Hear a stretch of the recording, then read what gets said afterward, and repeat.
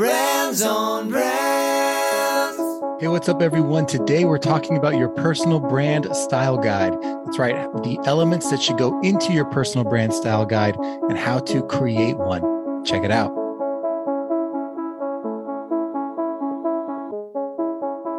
In a world where content is king and your reputation is your brand, how do you build a brand that matters?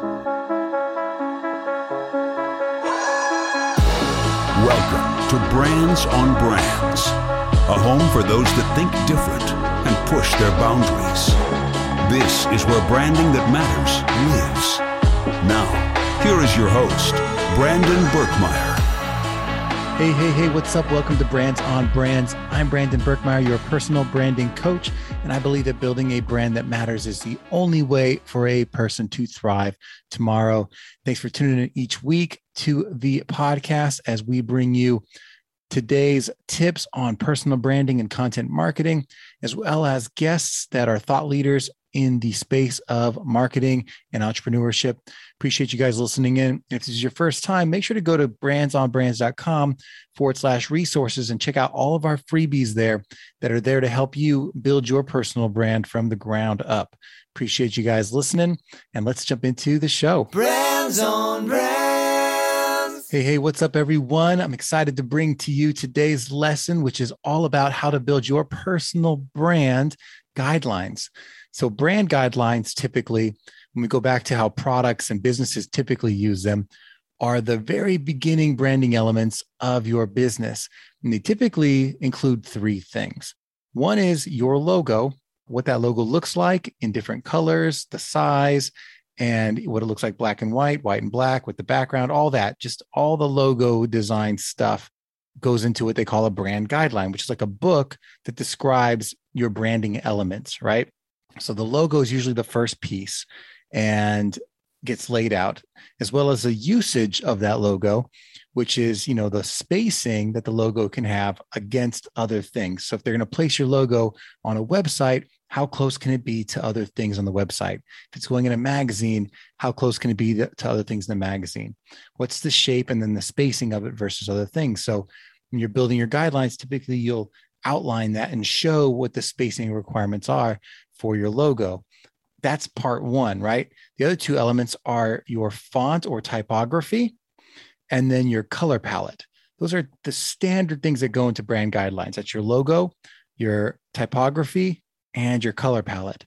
What I would suggest is that for a personal brand, you also add these two elements to it.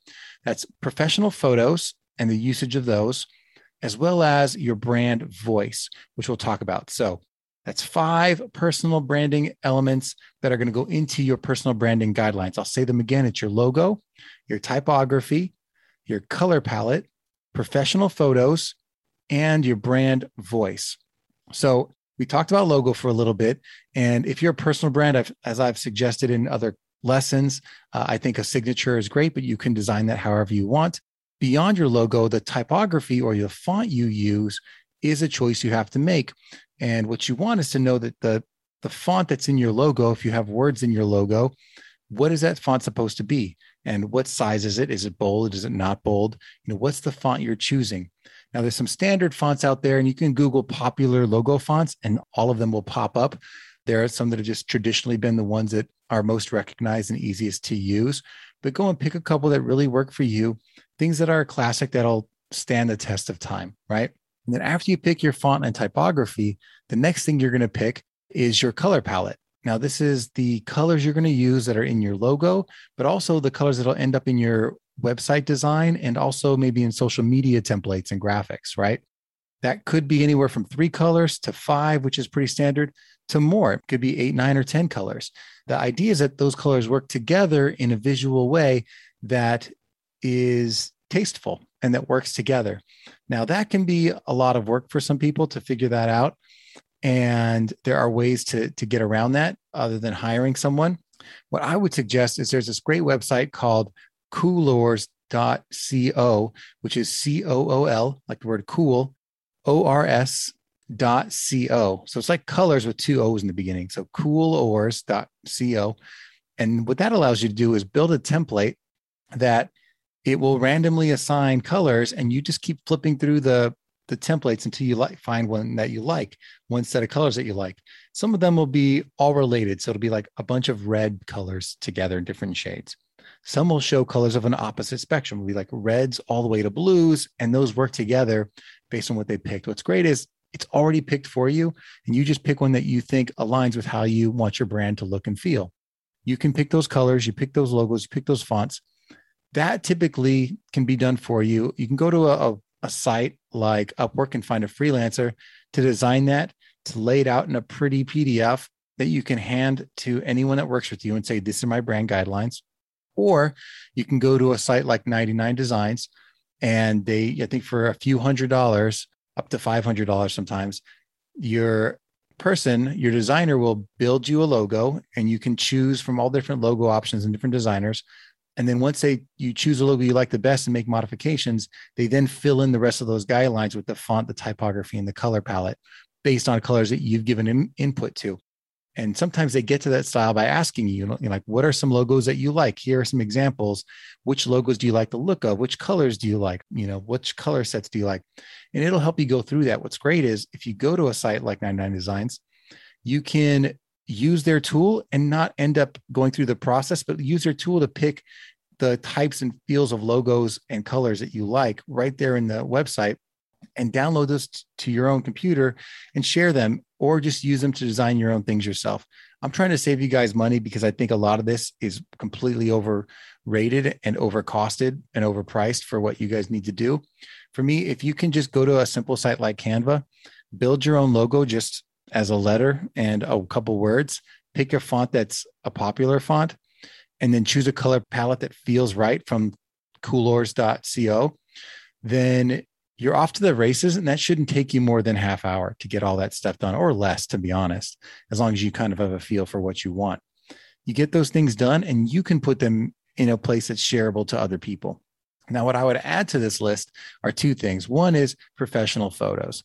If you're a personal brand, what's different from you in a business is that you are the brand and you need to be the face of it. So getting out there and getting pictures taken by a professional photographer in different environments, in environments that are both lifestyle environments, like walking around in certain buildings and backgrounds that feels right to you, and in professional environments that reflect what you do for a living, is important, so that you can have those photos for your professional website, which has to feature you on it, but also for social media and other opportunities like your biography that you need for guesting and things like that, and for PR that you're going to have at your disposal that you can just send off.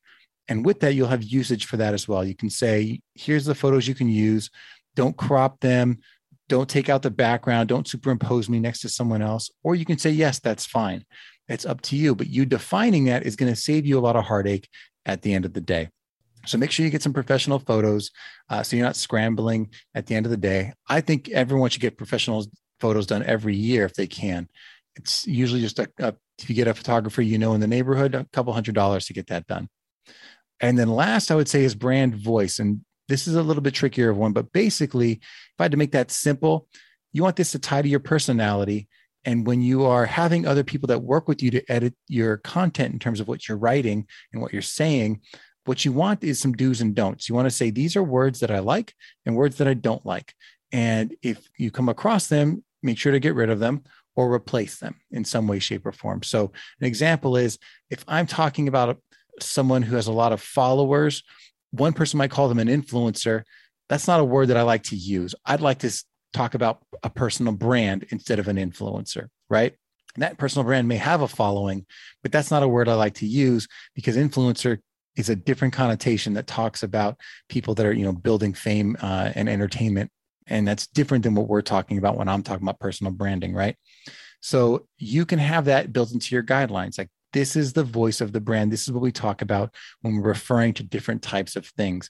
And you can just continue to add rules to it as you go, so that as you build people onto your team, or you're working with freelancers or you're outsourcing work, you have some guidelines that you can refer to that says, this is how to work with me in terms of the words and the content editing, as well as the visuals, which is all the stuff we talked about before that. So That's when you're building personal brand style guidelines.